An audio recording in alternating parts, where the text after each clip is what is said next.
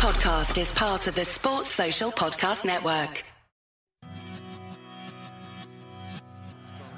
Look, it slightly favours the right footer here, but Griffiths, having got the goal, goes again. Oh! Quick Martin drags it down now. Long way out. Oh, what a goal! What a goal! Here comes up, Jack goal! Scotland have scored! It's Hampden! It's Dykes! It's McGrath!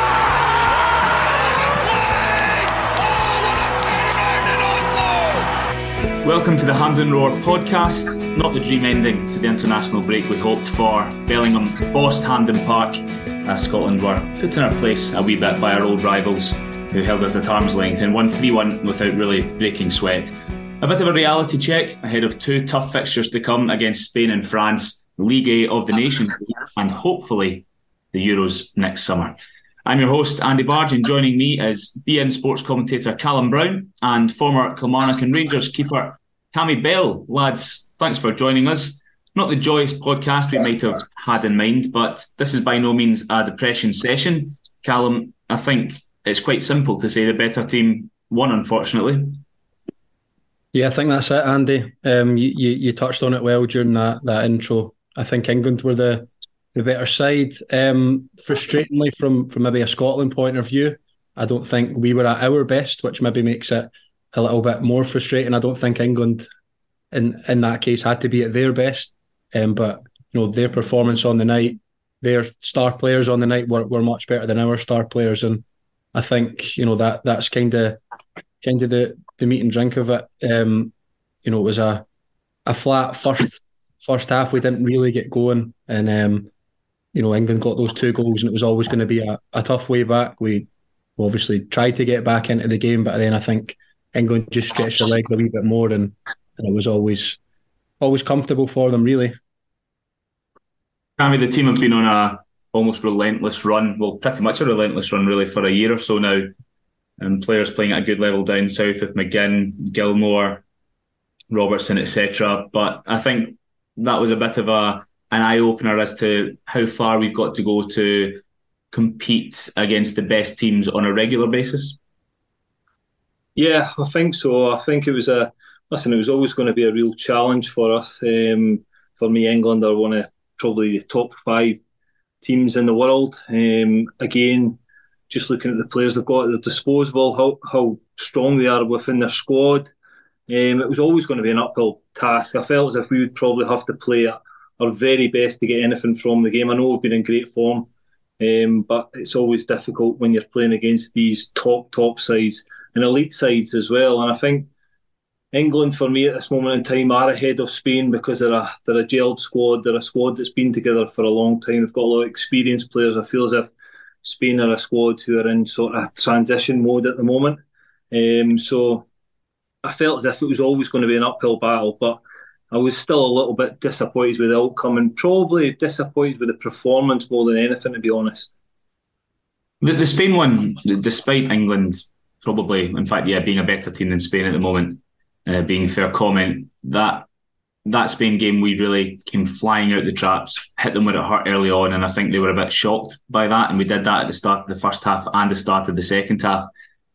Callum, if we were to compare this to one game in particular, I feel that the England game was a bit reminiscent of the Czech game at the Euros, where there was the big build-up and we looked a bit like a deer in the headlights for the first half, and by the time we tried to get back into it, it was almost too late. There have been a few big games under Clark where that's happened. Ukraine in the playoff, Ireland at home, which we eventually overturned. Would you put this England match in the same bracket as them? Just a bit of a slow start, really biting us in the arse by the time we tried to get back into it? Yeah, definitely. I would definitely say a carbon copy of that Ukraine game. Obviously, in terms of the 2 goals up, we get one back as well, and then we're hit on the counter. Ultimately, we do well in a period of the game, but not enough in the end. The first half kind of just kills it for me. You mentioned the Spain game in which we started so well. We were on the front foot. It maybe sounds a wee bit old-fashioned, and I'm not saying it changes the game at all, but I don't think in that first 5-10 minutes that you have maybe a flashpoint or something. You have a again, it sounds a bit maybe dinosaur, but you don't have somebody going in on somebody early on and getting the crowd up for it. I think, again, I'm not saying that totally makes a difference, but Cammy will know playing in big games that maybe it does have that impact. England will know they're in a game. You look, we've discussed some of the players, the likes of Real Madrid, Bayern Munich, Kane and Bellingham, even Adams up front against a couple of centre halves. If maybe there's a wee shoulder barge or somebody's kicked Bellingham early on, does it impact them? Does it put them off the game? I don't know. That's obviously a question that will remain unanswered, but it is just frustrating because we did start that Spain game so strong. We got that early goal as well. I think we just allowed England to play a bit too much early on. But does that impact a game, Cammy? Have you been in changing rooms where managers have told you leave one in on the centre half from the first long ball, etc.? If we go back to the England game at the Euros, Dykes did it to Luke Shaw. The first incident in the game, Dykes put Luke Shaw on his arse, and I think that raised the temperature slightly. Yeah, I think it can have a good impact on, especially when you're playing against a team that is, as I spoke about before, at an elite level, a very, very good side. I think when you've got to try and make them as uncomfortable as they can be, these guys are good players, top level players. So you've got to try and make them as uncomfortable as they can be, and they won't want to get in physical challenges, physical battles early in the game. They'll want to get the ball on the ground and get passes in to feel the way into the game. But so yes, I do think that can play a part in the way the game could pan out. I think if Scotland possibly had done that, played balls further up the pitch and got themselves up the pitch early on in the game, and maybe made it a little bit more physical, then it might have just riled England up a little bit and made them a little bit uncomfortable in the game, because I felt as if they got their foot on the ball and played their way into the game quite comfortably, and that built confidence within themselves, and that just kind of showed throughout the rest of the game. Potentially, Cammy, I'll say potentially, I think the proof is there for all to see. A bit of a limitation exposed up front. Shea Adams was isolated, to put it mildly. Is that because England did a good job on McGinn and McTominay and prevented them from linking up? Or was it just too difficult for us generally to get up the park and help Adam? Yeah, I think the tone of the game and the way the game started off, England really controlled it from the start. Managed to get a number of passes in, and we sort of sat off them a little bit and found ourselves finding it really hard to get up the pitch and get any real possession in the ball. And I think you touched on that one there, that John McGinn, for me, never really impacted the game like he normally does for Scotland. I think we all know he's a huge player for us, and I think England done a number on him. I think they knew that he was a big threat for us and for them, and nullified that as much as they could. And that, again, I think played a part in Adams not having a lot of service and obviously support, and he did look very, very isolated. He looked really frustrated, chasing a lot of lost causes and balls that were getting played up to himself, but the gaps were too big. Again, as the half went on, we got deeper and deeper as well as a team, and Adams just ended up being so isolated up front. Even if he had a decent first touch, there was so many England bodies around him that managed to get the ball off him, and they would just then start another attack. So it was a real difficult night for him, but I think the big impact was that John McGinn just couldn't get into the game at all and didn't get his normal influence that he has for Scotland. He's so influential, scores so many goals, involved in so many goals, whether it's an assist or him scoring, but he just didn't really get in the game at all against England. Callum, I felt that England were dragging us around the pitch while they were in possession at times. We were chasing shadows. The first goal, I watched it back on YouTube just before the podcast started, and we're all just ball watching. I think maybe that's natural because Bellingham is the one in possession, and it's hard to ignore that probably when he is such a threat. But it's just a little slide through to Rashford, out to Walker, and then we probably get a bit unfortunate because Walker's shot, that's a shot, and Foden does well to adjust his instep to send it in. But it was total ball watching, and then the second fist to the stomach with Robertson's mistake for the second goal, which can happen even to the best players sometimes. But I'll never stop hammering home that I don't understand how a professional footballer can be so hesitant on their weaker foot to just put it through the ball and clear it at a time of urgency. I'm not sure what he was trying to do there. But it has to be said that these things can happen, and Robertson's been great for us for the last season or so. Yeah, it's two frustrating goals to concede, and what this Scotland team's really been built on is being hard to beat and not conceding soft goals. And for me, it's two of the softest goals you'll see. And again, I think that there maybe probably has been a bit of an overreaction to the 3-1 defeat. Again, it's a team that probably should be beating us and things, and maybe it's a bit of a reality check as you touch on. But that will be the frustration, is that it is two goals that we don't usually concede, or we certainly haven't been conceding under Clark the last year or two. You look at the clean sheet against Spain. The goal against Norway, I think, was a penalty, and obviously you keep the clean sheets, albeit it's against Cyprus and Georgia as well. Cyprus twice, sorry. But yes, it's very frustrating. I think Kyle Walker for me was very, very good for England. I think he stopped us going forward a lot. We saw that we weren't as good going forward on the right. Everyone knows that anyway. But he really limited, for me, Robertson and Tierney in an attacking sense, and also punished them in a defensive sense. He's one of, if not the best right back in the world, and obviously that pains me to say that with him being English.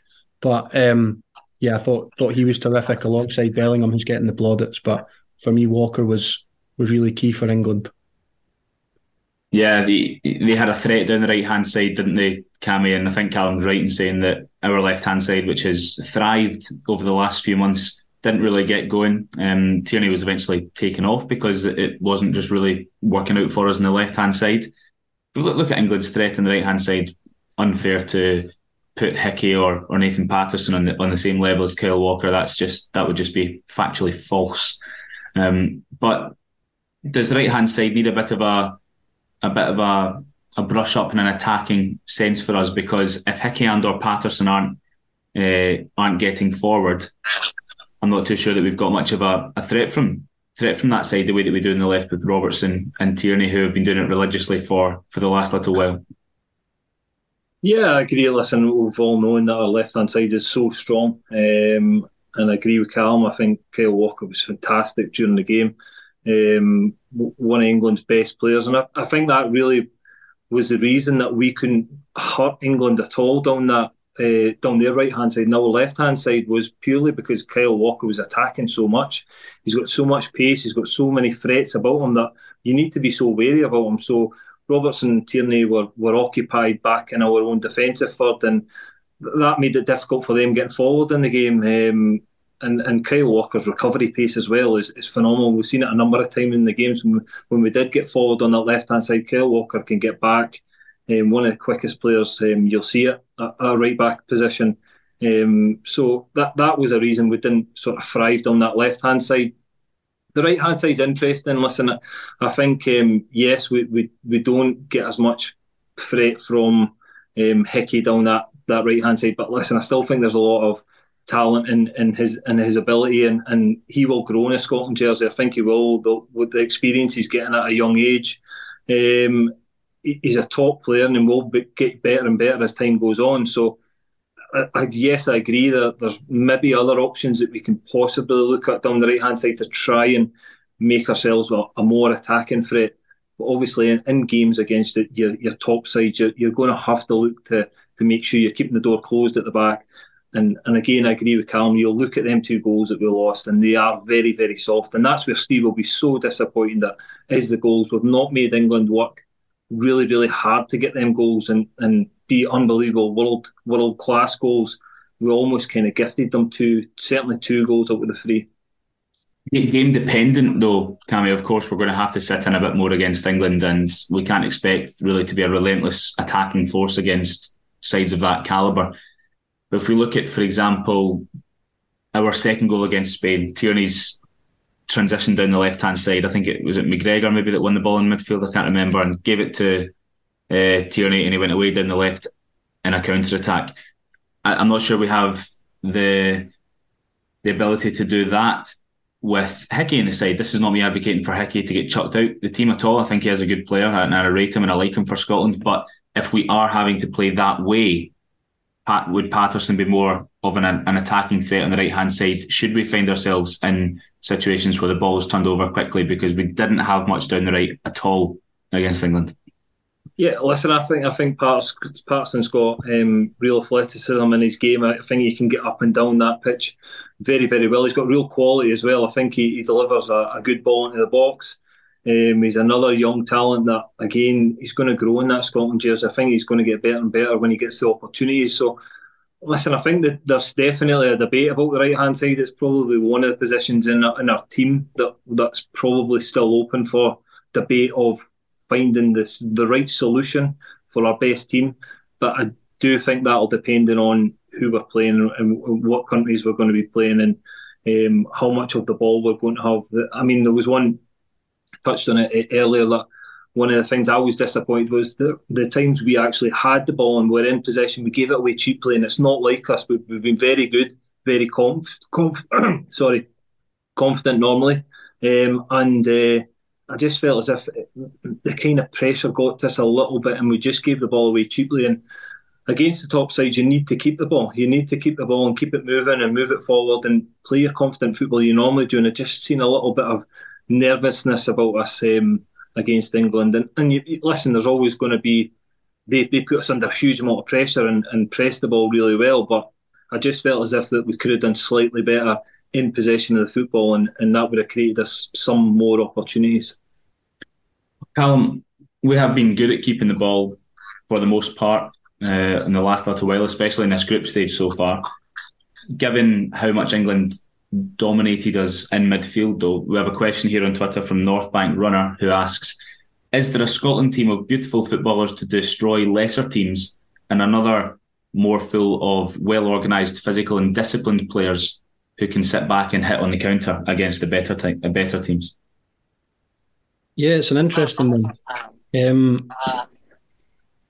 I think we set up, for me, differently against England than we would in a competitive game. I don't know if that makes sense. I'm not saying we tried to play total expansive football, but I know we've come on leaps and bounds since that 0-0 draw at Wembley, but I think if it's a qualifier or a game in a finals, for example, I don't think those goals happen because I think we're sat in a lot more.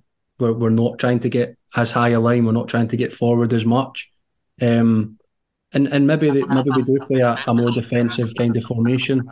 But for me, it's difficult because England totally dominated the midfield. I think it's more of a physicality thing. We've got the players now. We've seen Gilmore, McGregor able to keep the ball. McGinn's brilliant at it. McTominay's a fantastic footballer as well. They're four top kind of central midfielders or attacking midfielders, whatever you want to call them.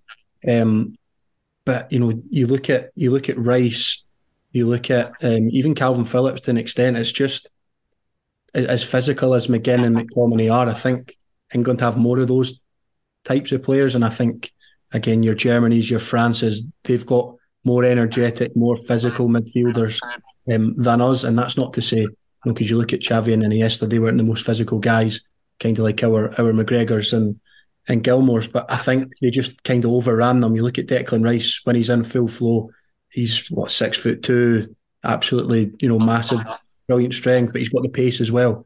Similar to Calvin Phillips, I think they just sort of kind of bossed us. But for me, it's credit to us. I think in a way that they tried so hard to nullify. I think we should take that as a compliment. Obviously, they took us lightly a couple of years ago, and we're talking about learning our lessons from this game. I think we should take a compliment that Leif learned their lesson from Wembley a few years ago, and you can see that they've really tried to nullify Billy Gilmore. They've really tried to nullify John McGinn, and they've really tried to nullify us going down that left-hand side as well. We did ponder before the game, can we take England at their own style, at their own game, without relying on the blood and thunder too much?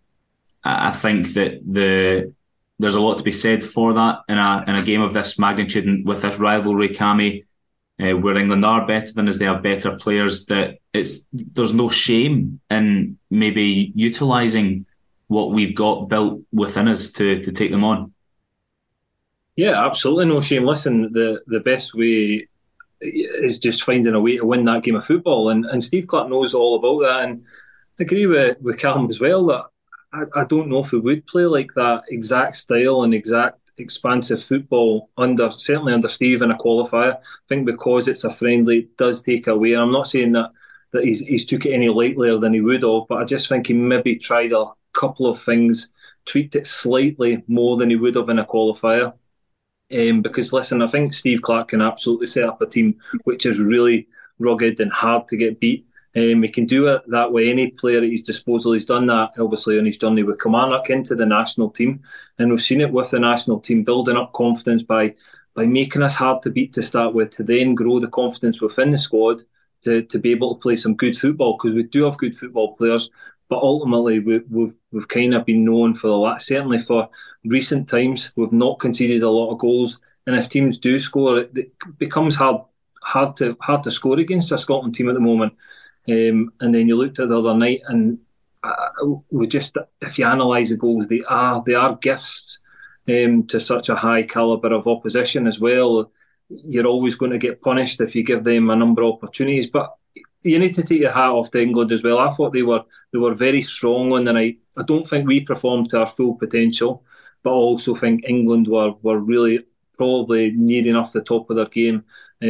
So yes, we can still take some heart from that it was a 3-1 defeat, and we probably look at it and go, well, we didn't actually play to our maximum potential, whereas we played against one of the top teams in the world that probably played to almost, I would think, what they can play at. So I think we need to take some heart from that as well. Just to quickly come in as well, Clarke obviously, I think had said before the match that he's looking for certain things. I'm just wondering if it was that, is he looking for how close are we to England if we try to match them, if we try to go toe to toe, and we don't try to. I'm not saying don't try to stop them at all, because obviously you do. Obviously that's worked on, but I think Clarke's maybe gone, let's go for it here and let's see how far off we are. Maybe is that something? I don't know.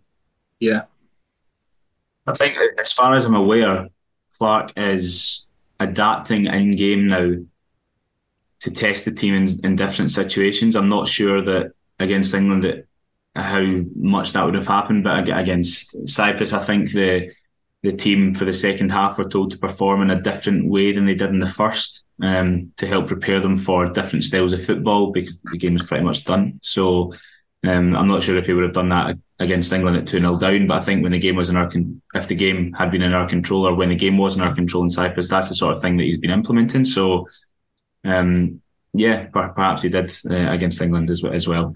A couple of comments on the Twitter.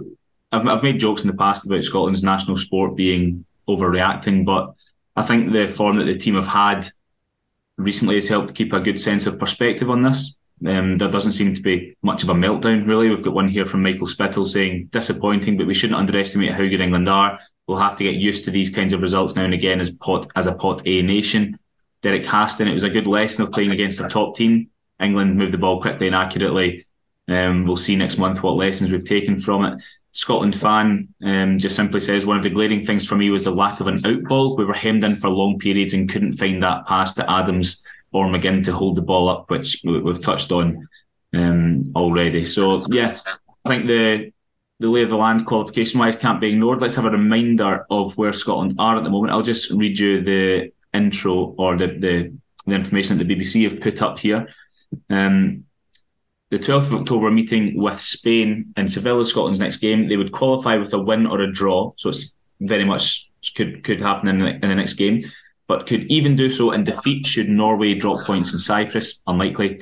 However, if Scotland lose to Spain and Norway win against Cyprus, the Scots would secure qualification by beating Georgia away on the 16th of November. We can also qualify if Spain beat Norway when they play each other next as well. So it could happen with us on the pitch, could happen when we're watching as well. I think that would be on the same night or just before we play France. Spain play Norway, and I'm pretty sure that if Spain beat Norway that night, it's done and dusted too. So yeah, plenty of reasons still to be confident despite the loss to our rivals.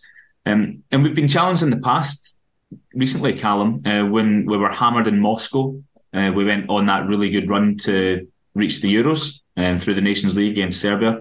when we were beaten in Copenhagen, the first game after the Euros, we went on to finish second in the group. And then after losing to Ukraine last summer, we bounced back to go on that amazing run, get promotion and start this group unbeaten. Another opportunity for the boys now. Yeah, no, there is. As you know, the people on Twitter said, I don't think we should kind of lose morale from this. It's a defeat to a team that probably should be beating us, if we're being honest. And not to sound pessimistic at all, but we could very well lose the next two games as well. And you're looking at, okay, it's three defeats on the bounce maybe, and you go into that Georgia game and there could be a lot of pressure on it. But I think it's important not to detract from how well we've done. You know, we've made huge steps, and negative people could maybe look at, oh, you've lost 3 in a bounce. Scotland they're tumbling downhill and all this, but you know, we still would be a win away against Georgia, who were very comfortable against at home. Obviously, it's a bit of a banana skin, but we thought Cyprus was a banana skin. So I think it's important not to kind of lose what we've built up. I think we're those kind of points are in the past to the glorious failure and all this. I think, you know, I don't want, again, you never want to say it, but I think we will go to the Euros. I think the squad's got more than enough. I just hope we can do it as early as possible. I think the team is good enough to get something in Spain. Obviously, you've got to hope again that Spain have an off night, and we've seen them we've absolutely trounced 2 teams, haven't they, in the last round of internationals there. But again, no reason why we shouldn't trust in Steve Clarke and this squad to go and frustrate Spain and hopefully nick a point, which will maybe even 3, which will see us going to qualify. Fingers crossed. That's the dream. Yeah, that is only Scotland's second defeat in 20 home games in all competitions. So, yeah, we've been good at Hampden recently. England turned up in the night and we didn't as much. But yeah, these tests are necessary because we're in League A of the Nations League now. We hope to be in the Euros next summer. Spain competitively, and then a friendly against France next. And yeah, we'll learn more from playing these teams than we would, I'm sure, in home games against the likes of Estonia or Lithuania or teams of pot 4 nature, as we've had in recent years. Quick point that I feel we should touch on, given that his name is on many lips. Elliot Anderson, turns out the initial reports were right, Cammy. He didn't leave the Scotland camp with an injury. He decided that it just wasn't for him. A quick one here, because I'm certainly not in the business of going in two-footed on Elliot Anderson. He's not a boy that's grown up here. He clearly doesn't feel like he has blue blood flowing around him. So he's not turned his back on Scotland. I think he'd been tempted clearly to give it a go by Clarke, and quickly realised that he would rather pursue an international career with England. Fine. Good luck to him. That's where he was raised. He clearly feels English, and I'm sure as Scots and the squad himself, because I'm pretty sure he had a chat with the manager about it, and probably the squad as well, that it wasn't for him. And they would rather, as much as us, that someone that's going to be on board is all in. Yeah, listen, knowing Steve Clarke, he'll only take players that are all in. And I think the reason he's probably came up to have a test it and see was probably the conversation with Steve Clarke. He's very influential as a manager, as we know. I'm pretty sure he had a conversation with Elliot Anderson and made it clear that he wanted him to be part of the squad, and made him feel valued. So that's probably why he ended up with the squad. And then maybe when he's got in the squad, you never know if phone calls are made or what's happened in between that time. But as I say, I think when you look at Steve Clarke and the way that he creates an environment and a culture that we've got in our Scotland squad at the moment, I think you've got to be all in as a Scotland player, whether you're a starting 11 player or you're a squad player. They're all together. And Steve Clarke makes that sort of group very, very close, and that's a reason that I think Steve will be comfortable with Elliot Anderson's decision, to be honest. Alan, where do you stand on this? I've seen quite a few comments on Twitter saying, fine, we don't need him. And that may be the case just now. I don't think there's any urgency for Elliot Anderson, but at some point it would be nice to have a player of his level in the team. He's only 20, so it's not like he's in his peak or over the hill. There's plenty of room to go in Elliot Anderson's career, but I suppose knowing you must be thinking along similar lines that, you know what, if he's not committed, then no great loss, but we'll be fine without him. Yeah, I think he's starting to mess us about a bit too much now. Just my own personal opinion. Obviously, the lad's only 20, and as you say, I'm not going to stick the boot in because I don't know how that feels to be born somewhere and have the option to play for another country. Listen, if he feels English, that's fine. If he doesn't feel Scottish, good luck to him. But I don't think Scotland should be kind of being messed around, as people have touched on. He's a good young player, and I'm sure he'll have a great career. But I would rather, as Cammy says, have guys that are all in. I don't know if and again it's different because Bendok's actually fully fledged Scottish, but I don't know if anybody saw the quotes that he had today, sort of saying, I would love to play for Scotland. It would be the stuff of dreams for me, but the manager will know if and when I'm ready, and I can only go on what he decides. I think for me that's the attitude I want in a Scotland player. And if Anderson doesn't fancy it, then all the best. I'm not going to stick the boot in because, quite frankly, he obviously considers himself English. So again, all the very best to him. But yeah, I'd rather us not be messed around, and I'd rather us have players that want to be here. Just a quick one on Doak as well. We don't need to go around about it all because we speak about him every podcast. But great flashes from him against Spain the other night. In the under-21s, looked like a brilliant performance from him. He's really getting that signature dummy down, doesn't he? Like, it looks brilliant the way that he draws the defender in and then he's away. So hopefully, I think we will see Doak in the squad this season at some point anyway. A quick word on the national anthem, Furore. Who cares? That's where it begins and ends. There is nothing to be spoken about on the national anthem nonsense. Let's move on from that. Just before we finish up, guys, though, hopefully that's the Scottish national anthem structure going forward now. Piper for the first verse and a cappella for the second without a band behind it. Thought it sounded magnificent. 100%. Bang on. And it was incredible. Just the atmosphere and the noise that the Scotland fans carried. That second verse was fantastic. And it's a shame that that's the last we've seen of the kit, isn't it? Unless maybe they choose to use it in next summer if we qualify. But it's a brilliant kit. The red socks. It looks great. So it has been re-released as well for its second time in the shop. So if you've not got it, you better hurry, because I'm sure it'll sell out pretty soon. Guys, not the smiles on our faces as we hoped, but we have kept a sense of perspective, much like most of the Hampden Roar followers as well. So onwards to Spain and then the friendly against France. And maybe by the next time we're rounding off an international break, we will be talking about a qualification to the Euros. Who knows? Cammy, thanks very much for joining. And a reminder, please keep listening and subscribing, and please leave a nice rating for the podcast if you're enjoying it. It's much appreciated. And we'll be back on in October.